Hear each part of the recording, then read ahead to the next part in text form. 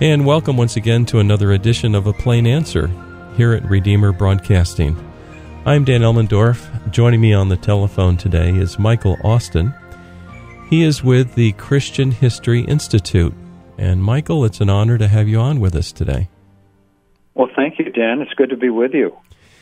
I guess I'm on a mailing list of yours, Michael, and recently you sent out a notice that a new issue is available for Christian History Magazine, issue 118, and the title caught my attention. It was The People's Reformation, How Religious Upheaval Birthed Social Revolution.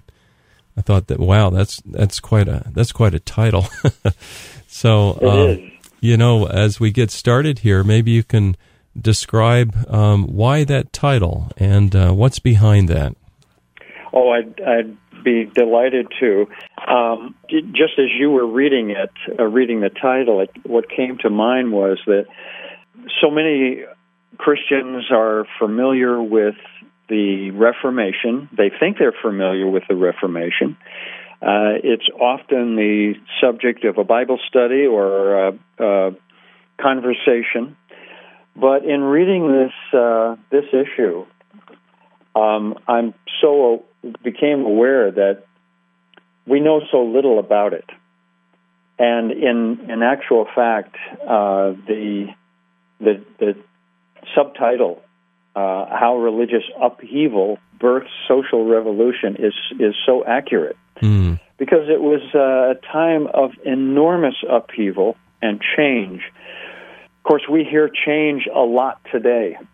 That term is bandied about, as you're quite familiar. I think the change that we're going through, and it's quite significant today, but the change at the time of, and this is, we're talking about very early 1500s, 1500 to 1550 approximately. The change at that time was just unimaginable. It's fascinating to read the stories of the people involved and the issues involved. But just to give a quick example of it, the time and the social scene was fraught with outright scandal. And what I mean by that, can you imagine that people who were, up until this time, priests or nuns living a celibate life, were marrying each other. And to many that was considered incest because they were both a part of the bride of Christ. And so they were brother and sister. Mm-hmm. Yeah. And so to the mind, the mind in the Middle Ages, the part of that scandal was that this was, this was just an unthinkable thing to a lot of people. So just one example of the many, many enormous changes taking place in the culture. Yeah, it's very significant. And I'm thinking back, isn't the date 1517 significant with respect to Luther, I believe? Oh, yes. That actually is the year attributed to the beginning of the Reformation movement. That was the year on which he posted his 95 Theses on the door of the cathedral in Wittenberg. Yeah.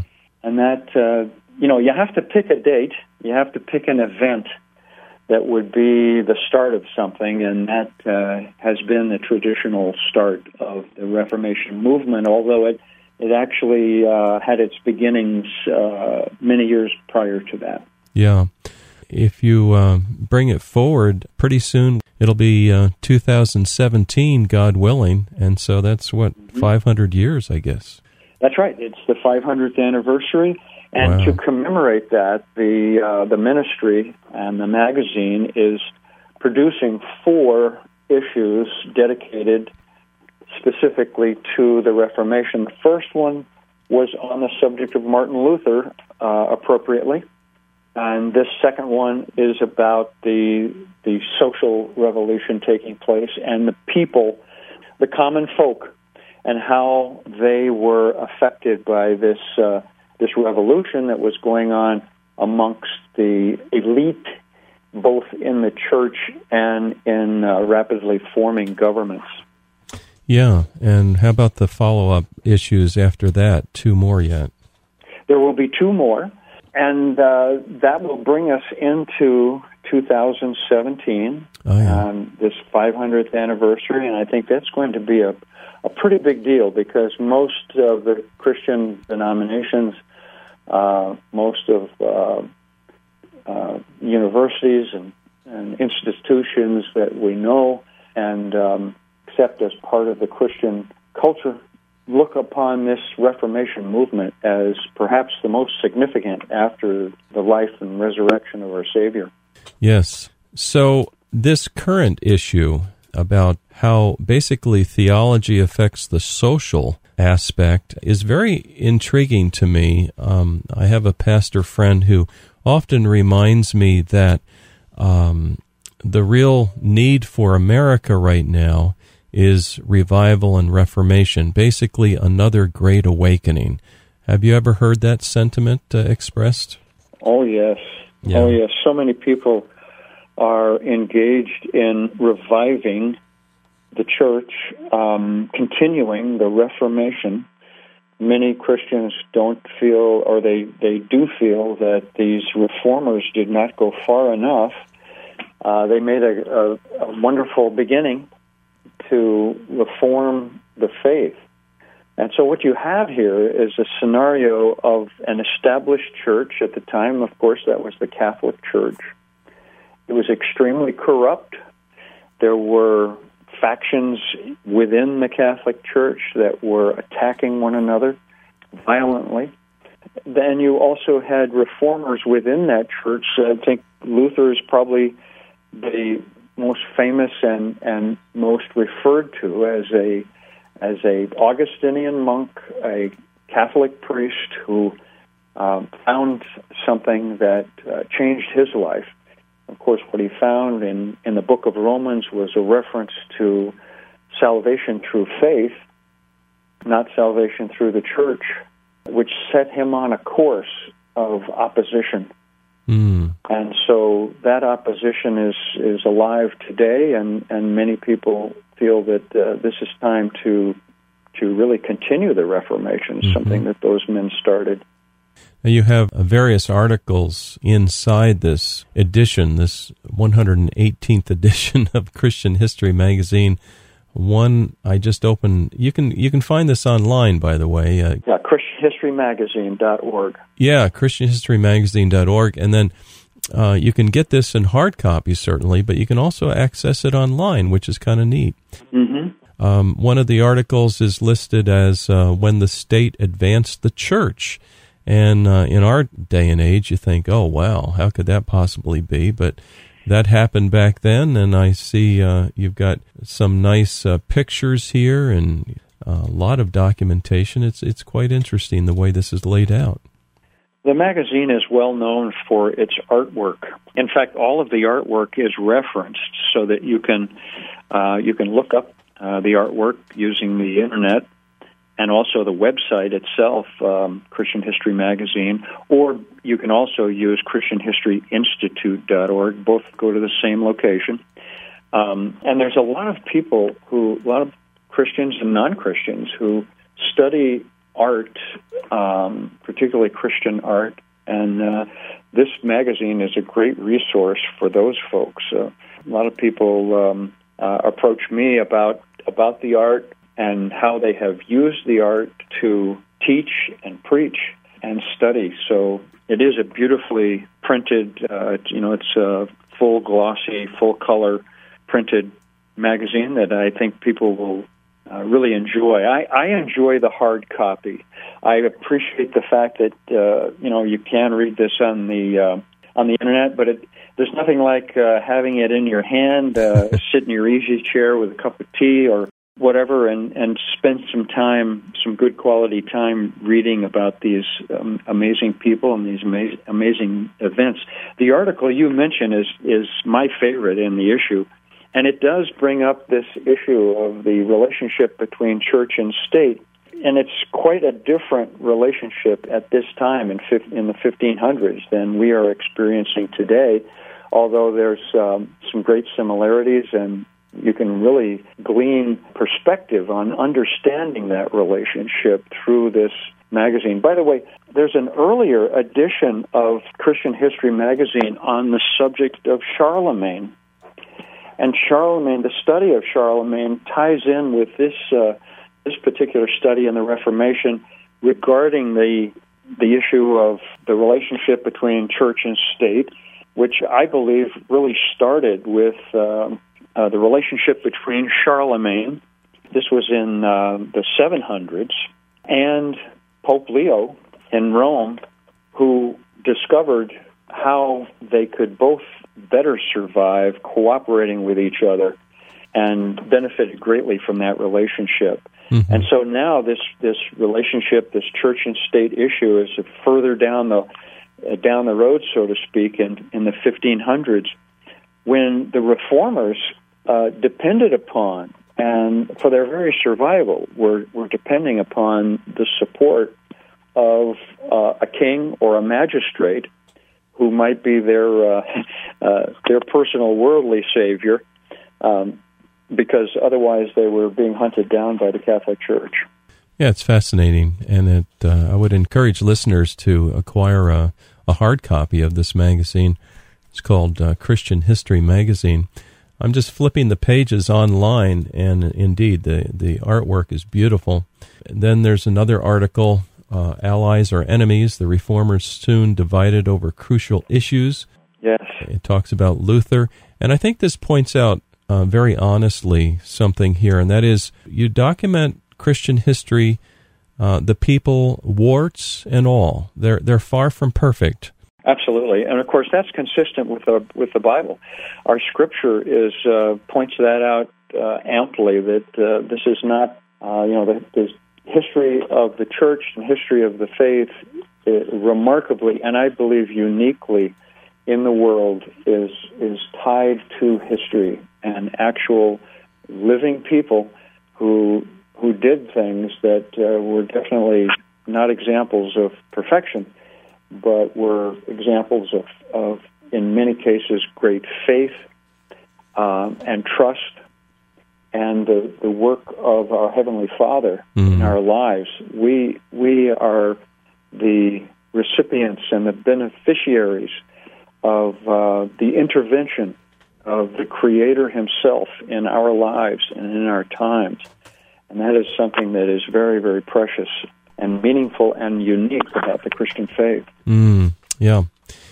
I have an interest also in the creeds which flowed from the Reformation and the great statements of faith, such as the Westminster Confession, the European earlier confessions of faith, three forms of unity, and all of that. If you take the time and study those documents, it helps you think clearly about the Scriptures, and if you memorize some of them, it actually keeps you from heresy when temptations come into your life. I agree. You would be very interested in the issue 116, just two issues before this, an issue titled 25 Writings That Changed the Church and the World. Oh, yeah. And that is about 25 writings that were selected from the contributors to the magazine over the years. The editors sent out a survey to many of them, asking them for their top 5. Yeah. And out of that survey, they came up with the top 25 since the time of Christ. Oh, that's really neat. Yeah. I think people realize this, but we need to recognize it, that we have a faith that's based on Word. And, the Word is made flesh, certainly Jesus, and the Word it's documented. We have a canon of Scriptures. It's objective. We can go read it. The Church over the ages has agreed upon which books constitute the Old Testament, the New Testament, and so we are very Word-based, and it's an easy temptation, of course, to always watch TV or watch movies. It's more of a mindless pursuit, if you will, but to hear the Word. Some people like to listen to books being read. just the audio, and it actually exercises our mind a bit more, I think. Mm. Now, Christian History Magazine, if someone would like to order, you have older issues that you can still order, is that correct? Yes, there are archive issues. In fact, they've just recently republished issue 69, which is a wonderful study on the Wesleys, both Charles and John Wesley. Yeah. That's been revived and reprinted so that you can go on the website and purchase that. Mm-hmm. But the great thing about this ministry, and I love this ministry, the donors of the ministry are so convicted about the need for Christian history in our culture, in our society, that they're making this available without cost. So your listeners can go right on that website, ChristianHistoryMagazine.org, and subscribe to the magazine and receive a year's subscription at no cost. It is a quarterly, so they'll get those issues in the mail. And also on the website, the entire bibliography, if you will, or entire collection of 118, as you pointed out, can be read on the screen. They can also purchase a CD, which is composed of, I think the latest one brings you up to the 115th issue, all available on a CD. Yeah. So all of this material is available, and the purpose of this, frankly, the ministry was started back in 1984 by a man named Ken Curtis. Ken Curtis was a documentarian. He was a filmmaker. In fact, he was a producer of a very famous film, The Cross and the Switchblade. Oh, yes. Which you might be familiar with. And Ken was a wonderful historian, wrote and produced many documentary films, but he came under the conviction that the Christians just don't know very much about history, much less the history of the faith and history of the religion. So he started this magazine for this very purpose. Well, what has happened since then is that the Christian history and faith has been eliminated from our public education system. Yeah. And so our Christian families, if they wish to make this history available to their children, need a resource such as this. And it's wonderful that this is a resource that literally everyone can afford, because so much of it is available at no cost at all. Yeah, that's remarkable. And hopefully most readers will be willing to contribute in order to keep the magazine going, because this sort of thing takes a lot of money to produce a magazine like this. It sure does. But of course, donations welcomed. But if folks do not have the means right now, then the donors are more than happy and eager to get it into people's hands. Do you ever come across people who say, well, that's history, that's old, I want something current? How do you answer that objection? Any words of advice? Well, actually, I think the best response is to hand them one of these magazines, because they're going to become fascinated in what they see. But I think you're right. I think that today our culture is extremely youth-oriented, extremely new-oriented. We're always looking for something new. We as Christians must be aware of that spirit. And I think that I think it was Peter reminded us that our faith is not about myth, and it's not about fables. Yeah, it's about real life.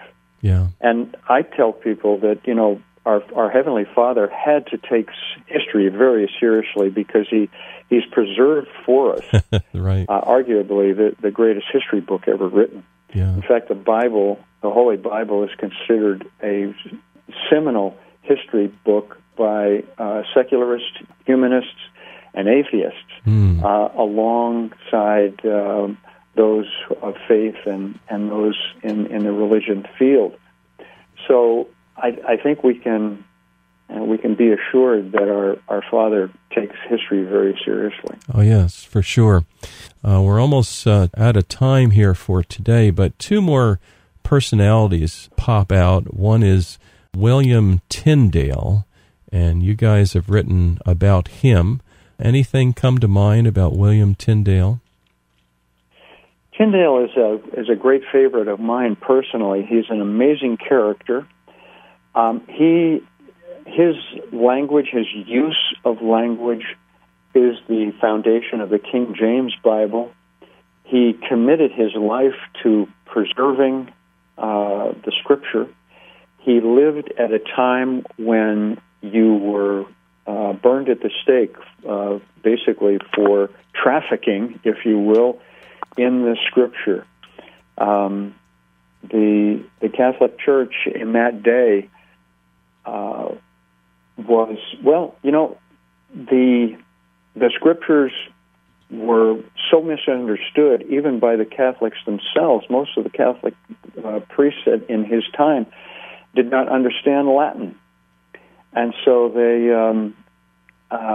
this was an extraordinary moment in history, and it really unthinkable for us today that we would not be able to have in our possession a copy of our Scriptures. And we owe this greatly to this man, William Tyndale. And they have written eloquently about him, and he's just a very special read.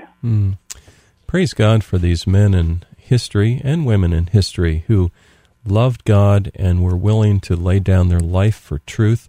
The other name that came to my mind was Calvin, and I did a quick search, and I see that some time ago you did an issue on John Calvin. He's certainly a favorite of mine. And then further, I see that you have a Reformation set bundle where you can order this up. You can get John Wycliffe, John Calvin, Thomas Cranmer, John Huss, Martin Luther, and this issue we were talking about earlier, number 118, The People's Reformation. So this is a great opportunity for people to learn about their faith and how that it's grounded historically. Today we've been talking with Michael Austin of Christian History Institute. And Michael, one more time, how would people look you up on the web, and if they wish to contact you? Yes, go to the website, ChristianHistoryMagazine.org or ChristianHistoryInstitute.org. Go right on that homepage. There you'll find a reader. You can select whatever issue. Right now, of course, our issue 118 is featured there. You can turn each and every page and expand the text so it's easy to read, and also explore a wonderful search engine on that website that is being used now by students, middle school students, high school students, and even colleges are using making the website available for research and study. Well, thank you very much. Michael Austin has been our guest today here on A Plain Answer, Christian History Institute. Michael, thank you so much for joining us today. Well, thank you for your interest in history, Dan. It's wonderful to be with you.